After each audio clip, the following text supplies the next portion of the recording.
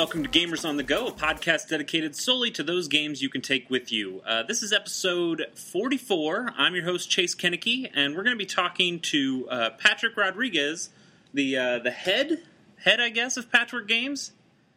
The head and only person. Well, then, yeah, absolutely, you're the head, the creator, the founder, the guy who does it all, Patrick Rodriguez, and we're going to talk about his 8-Bitty Games series. So, Patrick, thanks for coming on. And first, I just kind of want to get some background for you, just for me and the listeners to kind of know, why the Game Boy. Like, what'd you like? We'll talk more about the 8-Bitty Game series coming up. But basically, you're making eight games and developing them specifically for the original Game Boy. Correct? Correct. So what led you to that? Like what was your what'd you grow up playing? I'm assuming you grew up playing a Game Boy? Yep, actually. So I think my first video game console was actually a Game Boy Color, and my first game I believe was Quest for Camelot, which I don't remember much of. I remember kind of the graphics, and I remember the Game Boy Color itself being really cool because. All my friends and other family members had other video game consoles, and so the Game Boy Color was my first one, and I was so excited because it was new and it was in color, and you can take it around everywhere. Which color system did you have? It was the Atomic Purple see-through one. Nice, very cool. Yeah, and I had one of those, corkscrew lights that you plug into the the side port, the worm lights. You can play in the dark. Yeah, worm lights, shark lights. They had, there were so many stupid Game Boy peripherals like that. Yeah, and I think I had all of them at one point. Like the magnifier speaker thingies. Oh yeah, I definitely had that. I just remember that ad where it's just this kid who's got too many games and they're just like coming out of his hands. And then, like, the second side-by-side image is of this kid. He's got, like, his little camera-looking bag that was specifically made for the Game Boy. And then his Game Boy has, like, that magnifying glass with the lights on it thing that had the fold-out speakers and, like, the extra buttons and crap on it. Oh, God, those are so terrible, and I ate that shit up. They no longer make the Game Boy portable and also take up maybe 10 AA batteries altogether. Exactly, for sure. God. Yeah, but... after that, I believe Pokemon, when Pokemon first came out, that was probably my first, real game experience. Sure. That, as I was playing it, I'm kind of thinking, like, this is, like, really advanced. This is a whole, like, game world, more than just, those little arcade-style games that, you play and then try and beat your score, or, the terrible licensed games like the Quest for Camelot game. Right. And when you say Pokemon, are you talking about the originals or Yellow or Gold and Silver? The first one I had, I believe, was Blue. Okay. And Squirtle was my first starter. Well done. You've already passed the test. But yeah, playing Pokemon is what really got me like wanting to actually pursue like making games in the future. Just thinking like how complex they are and all the kind of math involved that I didn't understand, but I thought was really cool. Because you have a lot of like your stats and numbers and things in your Pokemon games that I was like really intrigued on and wanted to learn like how all that worked. And you're doing that now. Like you're out there developing games. Like how did you go from being this kid playing Pokemon to now, actually developing games for the original Game Boy? Well, I going through school, I wanted to I've always wanted to make games, and so when I was applying to colleges, I wanted to study computer science and do programming, because I thought that's what making games was. So I went to MIT here in Boston, and while I was there, in my second year, I found out that they actually have a game lab where you can study video games and game design and do games research. So since my sophomore year through graduation, I was working at the game lab studying video games and kind of getting more into game design rather than just game development and programming. And so about last year, I wanted to pursue chiptunes, actually, is what got me into Game Boy specifically. That I bought an old Game Boy on eBay and got some parts and, tore it apart, installed a backlight, installed, some audio out ports, and bought a flash cartridge with LSDJ, which is a program for making music. And I realized that I wasn't a good composer. I couldn't actually make any music with it, even though I tore it apart and did all the soldering and stuff. So I stumbled across the Game Boy Development Kit, which is kind of an open source library for making Game Boy games, and it's back from the year 2000, so it's really old and has a lot of idiosyncrasies. But that's when I decided, I have this Game Boy and I have this flash cartridge that I can put anything I want on it. I'm terrible at making music, but here's this Game Boy Development Kit, and I know how to do programming, and I studied game design, so I might as well, try and do some experiments with it and see what I can make. And so that's how the 8-Bitty Games project started. Awesome! Are these the first games? Well, I assume they're not the absolute first games that you made, but are these the first that are kind of out there, at least under this Patchwork Games label that you've made? Yes, technically. They aren't the first that I've worked on, but they're the first that I released. Okay. So because I studied game design, I actually also do board and card games, physical games. So I am actually working on a card game as well, and that one is also Patchwork Games, and that one's almost done but not actually released. But the 8-Bitty Games project are the first games that I've made and kind of released myself. But while I was at the Game Lab at MIT, I also worked on a couple games in larger development teams that I also released I was the lead designer on those projects, but it was kind of a bigger team. Sure. Well, so I first learned about you and the 8-Bitty Games project from this Motherboard article that came out a few months ago, and I'll make sure to put that in the show notes for people who want to go and read that. It was a pretty interesting article, but it seemed like one of the reasons you chose to develop games for Game Boy was that it was so limiting, and that you kind of have to work within this smaller subset of design abilities. So can you talk more about the challenges that it takes to develop for something like the Game Boy? Just in the way of designing for something that is so limited, plus in the way that you're using this development kit that, according to the Motherboard article from you, it's kind of outdated, and you kind of have to play with it a little bit to make it work the way you want. Right. So I guess one of my favorite things about game design in particular is kind of just game systems and learning how rules work and how they intertwine and all of that, and how game mechanics come together to create kind of more complex systems. And what I really like about the Game Boy is that a lot of the really good games kind of are very streamlined in that aspect, where you have game mechanics that are really simple because the games themselves have to be simple to fit on the cartridges, and so you kind of get really beautiful kind of game designs, game concepts, and things like that. And I kind of see it as a kind of a big puzzle where you kind of think, I want to make a game for the Game Boy that does this. So then how do I break that down into what the Game Boy is capable of? How can I streamline the graphics, streamline how all of the rules work so that it can actually be responsive and give the player a good experience within those constraints. Okay. And so this has led to this 8-Bitty Games project, which is eight different games that can be played through the original Game Boy. I think in the Motherboard article you had 4 finished. At this time you have 6 finished, correct? Yeah, that's correct. And it is going to be a group of 8. So just kind of tell me about some of those games and how they came about. Sure.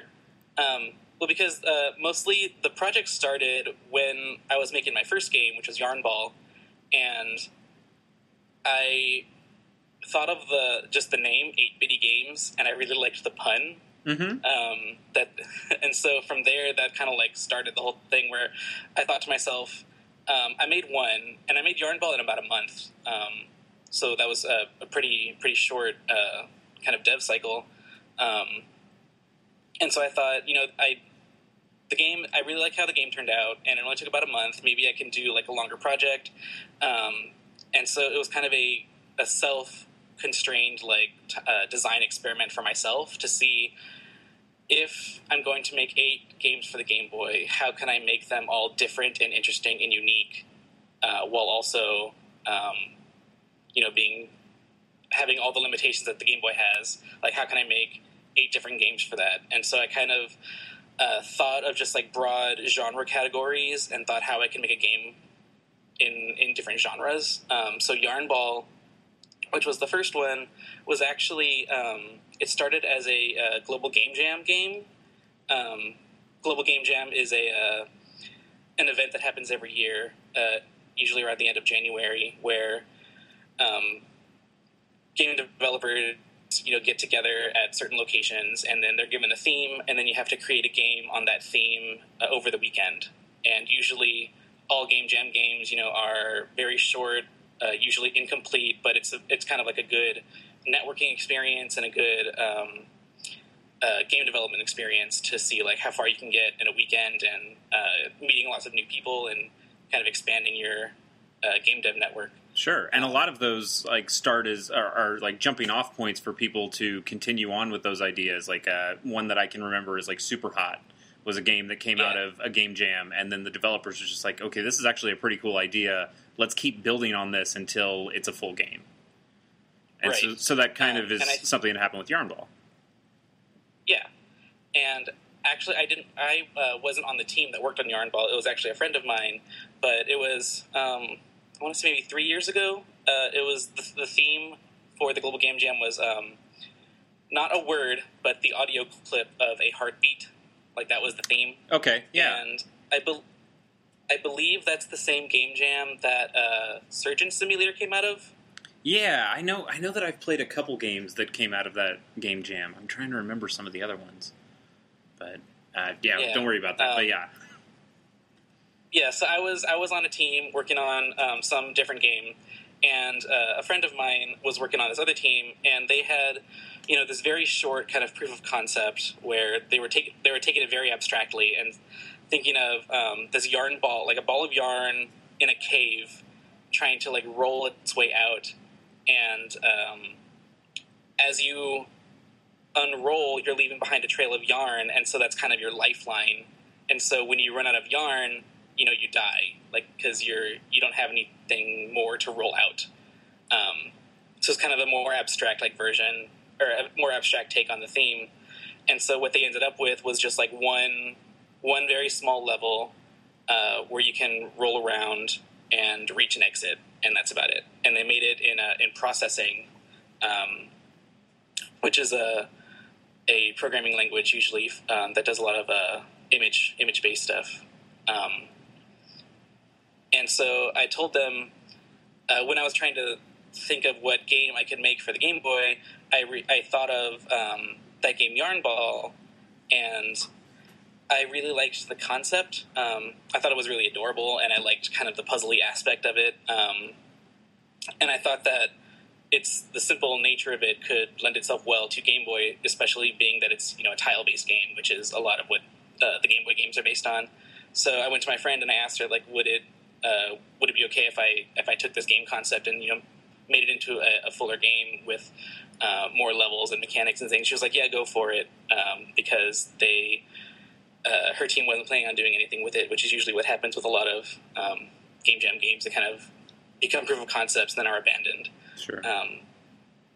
So I took that concept and then developed that into a fuller game. Nice. I mean, it's a really cool idea for a game, and it's something that we're even seeing. There's that indie game Unravel that's coming out relatively soon that kind of has that same idea. It's a completely different game in that it's almost like a side scroller, but it has that puzzle aspect of you only are made up of so much yarn, and you need to make sure that you are able to get through the entire level without losing all of it.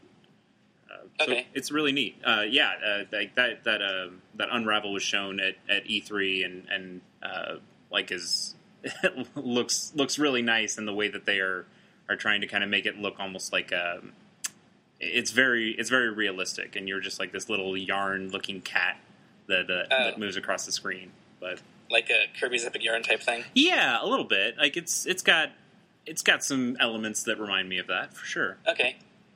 So Yarn Ball's your first game, and so at this point, did you have the name for 8-bitty games and thought, oh, okay, well, I guess I got to make 7 more of these to make the joke work? Yeah, more or less. Okay. Because I really liked I just really liked the name of 8-bitty games, and I wanted to kind of make a series of a bunch of different games. And so after I finished Yarn Ball, then I kind of thought, well, I have this puzzle game. What else could I make? And so the other games in the series that I have Orb Catcher, which was the second one, and that one actually was a remake of the actual very first video game I ever made when I was in high school. It was like a simple flat game where you are a ball kind of bouncing around this arena trying to catch little orbs as quick as you can. So I remade that one for the Game Boy, and that was kind of like a little arcade style game. And then the third one, which was Tiny Dancer, which is a rhythm game, and that one was really interesting, mostly because with each game, I want them to be really different, while at the same time I'm kind of teaching myself new things, because I'm programming this all in C, which is a language that I wasn't really familiar with, and I'm kind of learning this new hardware, which I don't really know about.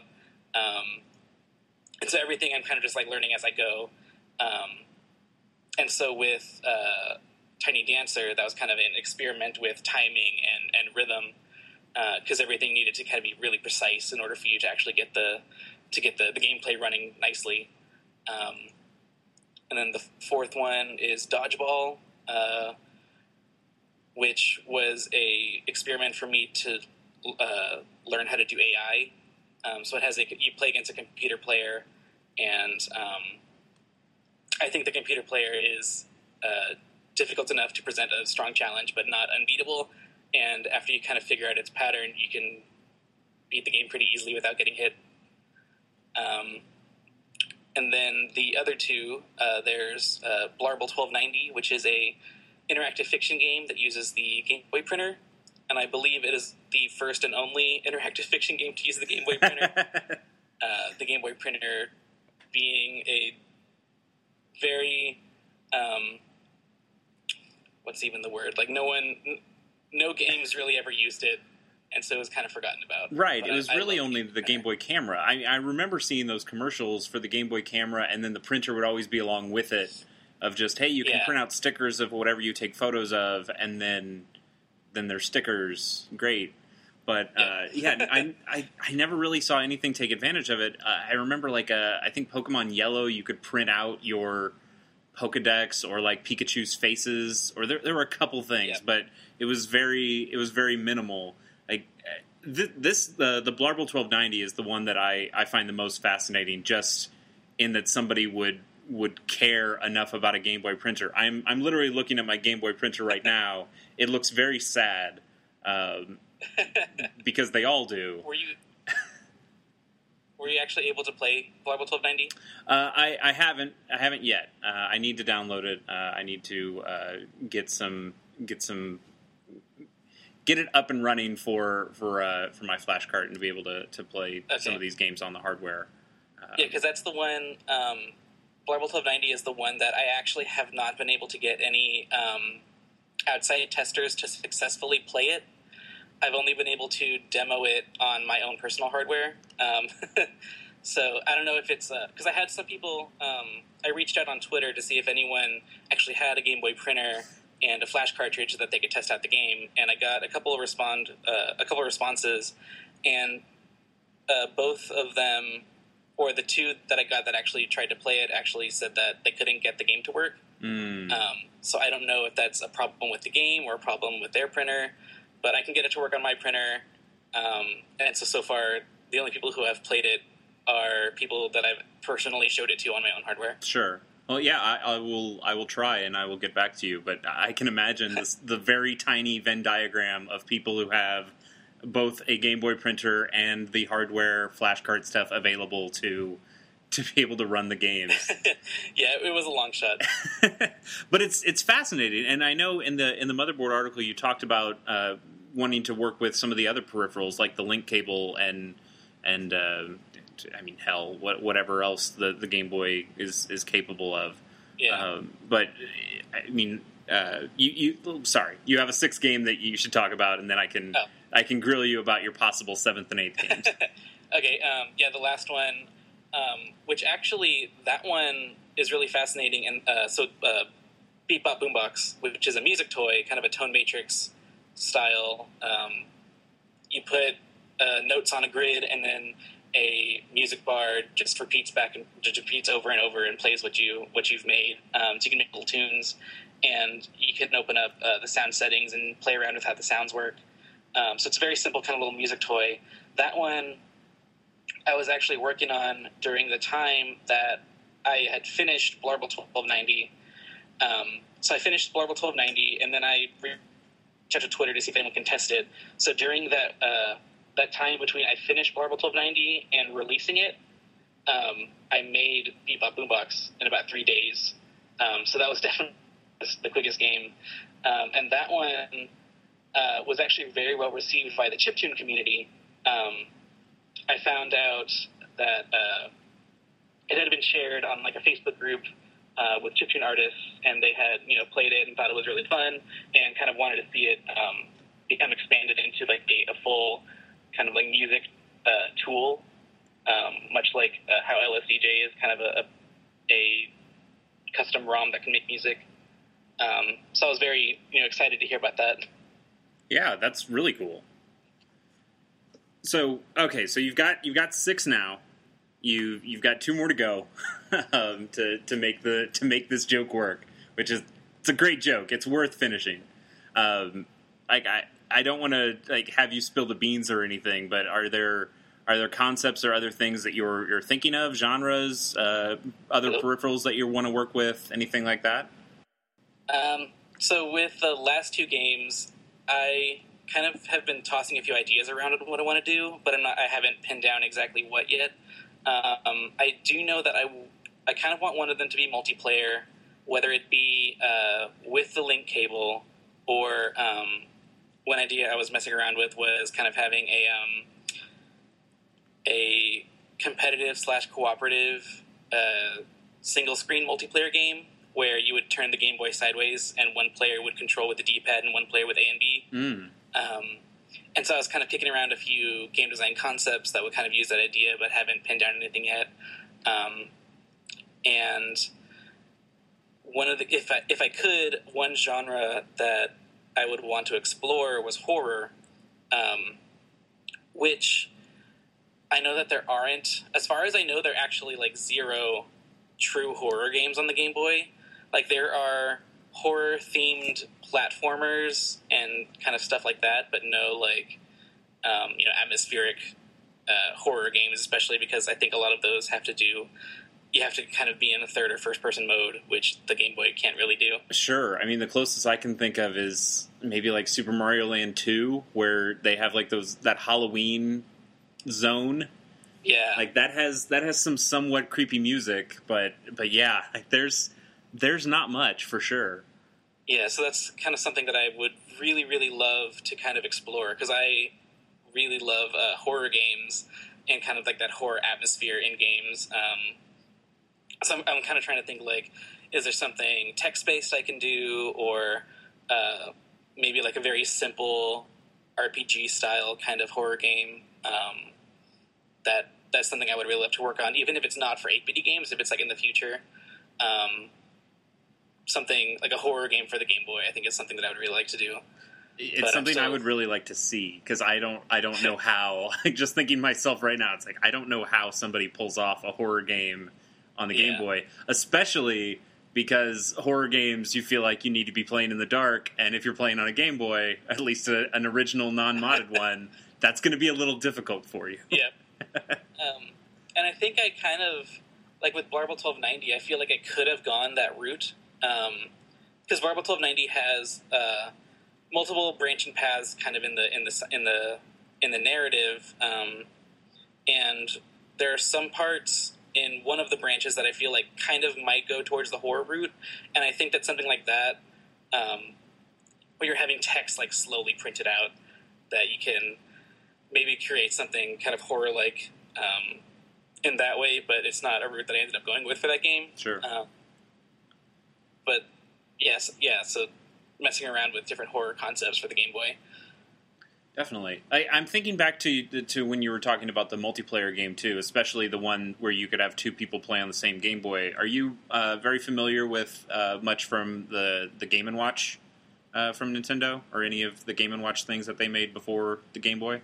I used to have, I think, like 2 like Game & Watch handhelds. Okay. And I used to have the Game & Watch collections on the Game Boy, like, a long time ago. Sure. So I'm familiar with kind of like those game concepts, and definitely like those simple kind of games like that are something that I was thinking of in my design process. And those games, along with like the mini games from Mario Party, definitely a lot of like inspiration from there. But then trying to figure out like how can I expand this into an actual like full game that might take 10 minutes to play as opposed to 30 seconds. For sure, yeah. Like those Game & Watch games get old real quickly. But yeah. I just finished reading a book about all the Game & Watch games that Nintendo put out, and I know there are some of them that use multiplayer on a single device in kind of interesting ways. So there might be something cool that you could pull from with that. But yeah, definitely doing research into there for sure. So. You also have another 2, I guess I wouldn't call them games because they aren't part of your 8-Bitty Games project, but you do have 2 kind of side projects that you also show, and that's the GB SFX, or sound effects generator, and then Happy Hedgehog. You want to talk a little bit about those? Sure. So the first one of those 2 is Happy Hedgehog, which was my entry for Porpentine's Pet Jam on itch.io. So that was a week or 2-week game jam where you try and make a Tamagotchi style kind of pet game. And I really, really love hedgehogs. And I used to have a hedgehog when I was in middle school, and it was the cutest thing. So I kind of wanted to make a hedgehog pet game. I thought that would be more interesting than generic Tamagotchi type abstract creature. And so that one was also a experiment with saving, because all the 8-bitty games, none of them implement saving. They're all meant to be kind of really short games that you play kind of all in one go and then come back to, but there's nothing really to save in between. But with Happy Hedgehog, I wanted to look into how I would actually do that. And so in Happy Hedgehog, you start off by creating a hedgehog pet, and you can give it a name, and that's saved. And then it becomes a little Tamagotchi game where you have some money, and you can buy food and toys, and you can play mini games to get more money and unlock new things. One of the mini games is basically just Pong, but the ball is a hedgehog instead. And the other that's about all I have. So the other mini games and things aren't implemented yet, but that's something I want to kind of keep continuing like on the side. But because that one also was like a game jam game, I'm not really too worried about it. But it's fun to play for a few minutes. And so when you turn it off and then come back to the game, the amount of money you have, everything you've unlocked, and your hedgehog's name will still be there. That one also uses an internal timer. So, like, the timer doesn't run when you're away, but while you're playing the game, it'll save, the age of your hedgehog, and, as time goes down, it'll get hungrier. Oh, gotcha. So you got to keep feeding it, otherwise it'll die, and that's really sad. Nice. Not nice that it would die, but nice that feature is implemented in there. You don't think it's a little blasphemous to put a hedgehog on a Game Boy game? Like a little call to Sonic, maybe? A little stab at Nintendo? Maybe. I did think of that. Actually, I did see that there was someone also doing the Pet Jam that was making an actual, like, you have a pet Sonic hedgehog. Not for the Game Boy, but sure. I saw some of their art, and that one also looked really cute. I don't know if they finished it, but yeah, I definitely went for the realistic hedgehog approach as opposed to cartoon hedgehog. Nice. Very good. So, I mean, we've talked about this motherboard article a little bit over the podcast. How did that exactly come about? Like, who's out there going around looking for people still developing for the original Game Boy? Well, the writer of the article is actually a friend of mine, Carly, and she... I'm not entirely sure what her... what she knows about Game Boy development, but she came to me and said that she wanted to write an article about Game Boy homebrew, and I think I was probably the only person that she knew that was doing that. And it sounded like from the article, you're the only person you know who knows how to do that.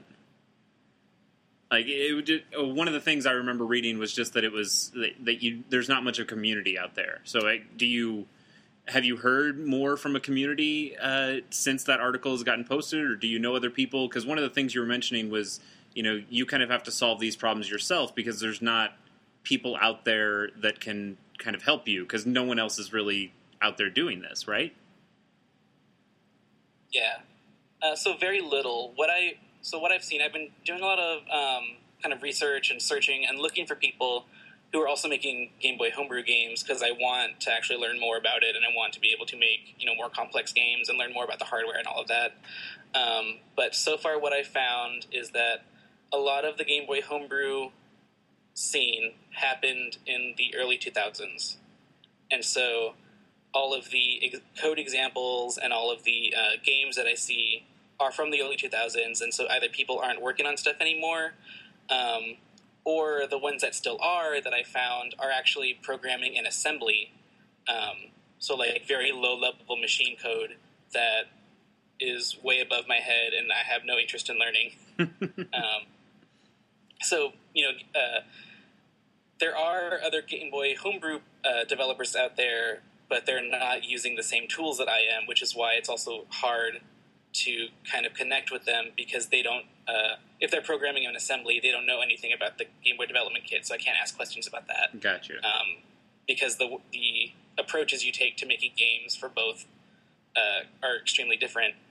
I have met a few people who are also doing Game Boy development kit programming, but they're either at the same level of creating games as I am. Like they're still pretty new to using the Game Boy development kit, so we're kind of like learning together, I guess. Okay.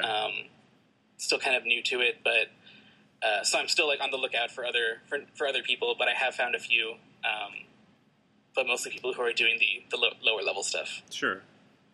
So you have the 8-Bitty Games project. You're pretty close to being done. You got 2 more to go, and then what do you think you'll do? Like, do you want to still keep developing for Game Boy? That you've gotten these skills. I can't. I have no idea how these skills might be able to transfer. Like, if you wanted to try, I don't know, like Game Boy Color or Game Boy Advance emulation kind of stuff. Like, is that even something you're interested in, or was this really just this grand experiment to help your design skills and learn a little bit more about game development so you can take that to, I don't know, PC games or more modern hardware?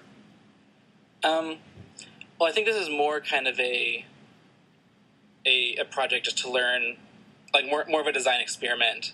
And when I finish the last one, I think there's still a lot more that I want to explore with Game Boy development. So I'll probably switch from doing the small scope 8-bitty games into doing more kind of complex, advanced Game Boy games. That might feature saving and a lot more use a lot more resources and things like that. As far as moving towards more modern consoles, I have heard a lot of people say that I should try Game Boy Advance, because Game Boy Advance, and I think also like Super Nintendo, are programmed in C++, which is an actual modern language, and so that would make that a lot easier. But to be honest, I've kind of fallen in love with the Game Boy, and I still really like the limited, having the limitations as part of a design feature.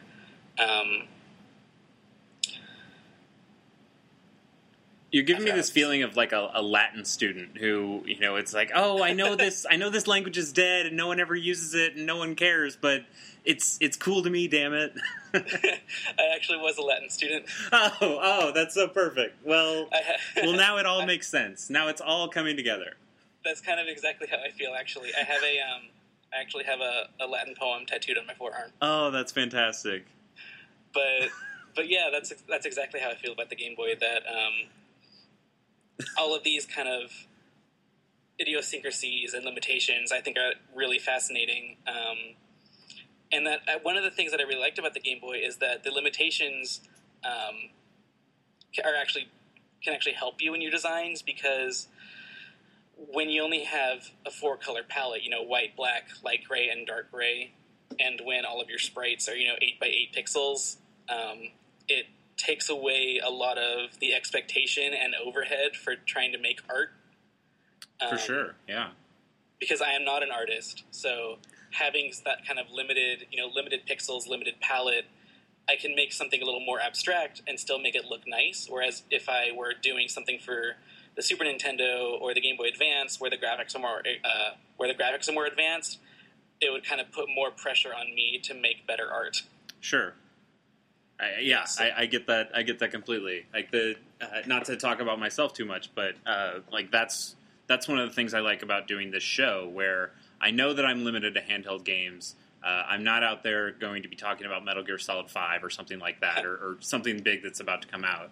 I mean, I'll be playing those games for sure, but it's nice to have a more limited scope. And then, kind of to that same Latin point, it's like, yeah, I know, like, not many people are going to go out there and play the games I necessarily talk about when I talk about, like, oh, hey guys, remember Kirby's Dream Land 2? It was awesome. You should all go out and play it. And people either go, oh yeah, I remember playing that game. I don't need to play it again. Or they'll go, God, that's for the original Game Boy. I'm not going to go back and play that. But it's sad, because that's an amazing game. It's my favorite Kirby game ever. Even though there are probably better Kirby games out there, that's just the one I find to be the absolute best. And so it's cool to be able to talk about these games and give them kind of their due. So when I read that Motherboard article and heard about the project that you're doing, it sounded really interesting and fascinating to me to talk to somebody who's got this same appreciation for these old, original Game Boy pea green graphics style things. Yeah. So that's awesome. I actually, so now that I have all these old Game Boys, I have about, I have 3 of the original Game Boys that are all modded out that I use to demo my games when I go to game shows and things. And then I have a Game Boy Color and a Game Boy Pocket. And I'm like, now that I have all these old Game Boys, maybe I want to have a game collection. So I've started going to local retro game stores and looking on eBay to try and find like a bunch of old Game Boy games, just so I can play them again and see which ones have aged well and what actually was the design philosophy of a lot of the games from that era. And Kirby's Dream Land 2 is actually one of the ones that I just picked up like last weekend. Awesome. And I agree that it is really good. But I never grew up playing any Kirby games, so this is kind of like my first glimpse into what Kirby's all about. Well, you're starting the show with a showstopper, because as soon as you play any of the other ones, you'll go, man, this isn't nearly as good. Well, I did play Kirby's Dream Land 1, so I have that one, and I played that one. Then I got Kirby's Dream Land 2, and that one I really like. Actually, when I was growing up, I did actually have Kirby 64, and I remember really liking that one. Yeah, definitely. Crystal Shards is a cool game that a lot of people don't like, but I like. Yeah, So it's and fine then by me. really, really recently, I played Kirby's Epic Yarn, which I also really like. Definitely. Yeah, Kirby games are just out there to have fun, man. They're fun they games. always, you never feel bad playing a Kirby game. Definitely. Well, what are some other games, like talking about Kirby's Epic Yarn, what are some other games you're just currently playing? And they don't have to be handheld games. I mean, if they are, great. But if there's anything out there that you're playing or interested in playing, what do you got going on? Well, in terms of the old retro games that I've been collecting, I recently got Pokemon Pinball. Nice. Which I never had myself, but I was always really jealous of my cousin who had it. So finally being able to have it and play it myself is extremely satisfying, and that one also is kind of a masterpiece. I downloaded the ROM just to see, because I was curious on how they actually made the game. So like looking at old ROMs is really useful for Game Boy development, because you can open up like a memory viewer and see like what tiles are loaded at a specific time. Oh, that's fascinating. And Pokemon Pinball is a really great example, because you can just see like how fast they're switching out tiles and what tile sets are being switched out at what time, and it's really kind of beautiful just to see, like, just look at the memory viewer and just watch things being shifted in and out in real time. It's fantastic. So that's been a really big help, actually. Man, now I'm just disappointed that I do not know programming language. I will probably never know programming language of any kind, but just to be able to get into those games with that much more of an appreciation for how they're built and what they actually do, that sounds amazing. Yeah, and as far as modern games go, I think the last like AAA game that I got was City Skylines. Okay. And that one, because I really love simulation, because simulation games are all about rules and abstraction, which is like my favorite thing about game design. And I've never played SimCity or anything, so I had nothing to compare it to, and I really, really love City Skylines. But one of the things that I did with that is that City Skylines has a very active modding community, because it's made, like, the game is made in Unity, which is mind-blowing in and of itself. But it means that you can easily just write Unity scripts and import your own assets and stuff like that, which makes it really easy to put in new things. And so one of the things that I wanted to do is that I wanted to put in a specific restaurant into my City Skyline city. Okay. So I live in Boston right now, but I'm originally from San Antonio. And I wanted to make a Whataburger restaurant. Nice. Which is, Texas's famous burger chain that any Texan will defend to the death, and is my favorite place in the world. It's mine. It's mine too. I've only had it once. I had it in Oklahoma, but I'm in Missouri, so we don't get any sweet burger chains at all. We get Five Guys. I think people say they like Five Guys. I've never had Five Guys, but like all I hear is people from the West Coast talking about In-N-Out. I don't know what the hell people from the East Coast talk about in terms of burgers, but like mine is always Whataburger. Like that was an amazing experience. I want to go back there. I've had an In-N-Out burger. It was disappointing, and I don't care who I piss off by saying that. Yep, I agree. So what I did was I downloaded Blender and made a Whataburger restaurant. I basically taught myself how to do 3D modeling specifically so I could make a Whataburger and put it in City Skylines. That's admirable. Like that's the kind of stuff. That's why people learn, so they can do things like that. Yeah. So if you go onto the you can go onto the Steam Workshop for City Skylines and search for Whataburger, and you'll see my building there. But then the other thing that I did was, after I did that, I decided I wanted to make an upgrade, because the buildings in City Skylines can upgrade. So I made another Whataburger restaurant based on an actual building. I want to say it is the original, or one of the very first Whataburgers in Corpus Christi, Texas, called Whataburger by the Bay, which is a 2-story, very beautiful building, giant Whataburger restaurant that's right by the Gulf of Mexico in Corpus Christi. So I made an even bigger replica of that building to put in City Skylines as well. Brilliant. I love that. That's fantastic. Well, I mean, you kind of got a little bit of a plug in there for that. So let's just move right into those. Like, where, if people are interested in these 8-bitty games, where can they go and download them and find them? So there are two places to go. One of them is the actual 8-bitty games website, which is 8bittygames.com. And on there, that's mostly where I update everything. If you go to 8bittygames.com, you can see all the games listed. You can click on the screenshots of the game, and you'll be taken to the game-specific page, where I have a JavaScript-based Game Boy emulator, so you can actually play the games on your computer or online in the web. Nice. All of them except for Blarble 1290, which requires an actual Game Boy printer.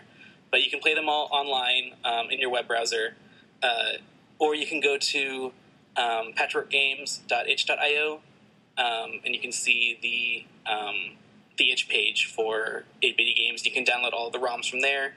All the ROMs are free to download. I recommend, if you really like the games, you can donate $2.50 to download them. But you can play them in any emulator, or if you have a flash cartridge, you can put them on there and then play them in a Game Boy. Nice. And then social media. I know you've got a Twitter at least. You have. Yep. What else? Where can we find more information about Patchwork Games? Yep, you can go to Twitter at Patchwork Games, and then my personal Twitter is at Light Aesthetic. If you have any questions or anything regarding 8-bitty games, you can just contact me. And I love talking about them. Sounds great. Well, yeah, and I'll make sure to put the Motherboard article down in the show notes if people want to read that. And then as far as Gamers on the Go is concerned, gamersonthego.com will get you to the page where you can see all the podcasts. And then Twitter is at GOTG Podcast if you want to suggest a game for future or just talk to the show about anything. I respond to those fairly quickly. Patrick, thanks for coming on, man. I really appreciate it. This was a really cool interview. Yeah, thanks for having me. Awesome. And I'll talk to you guys later.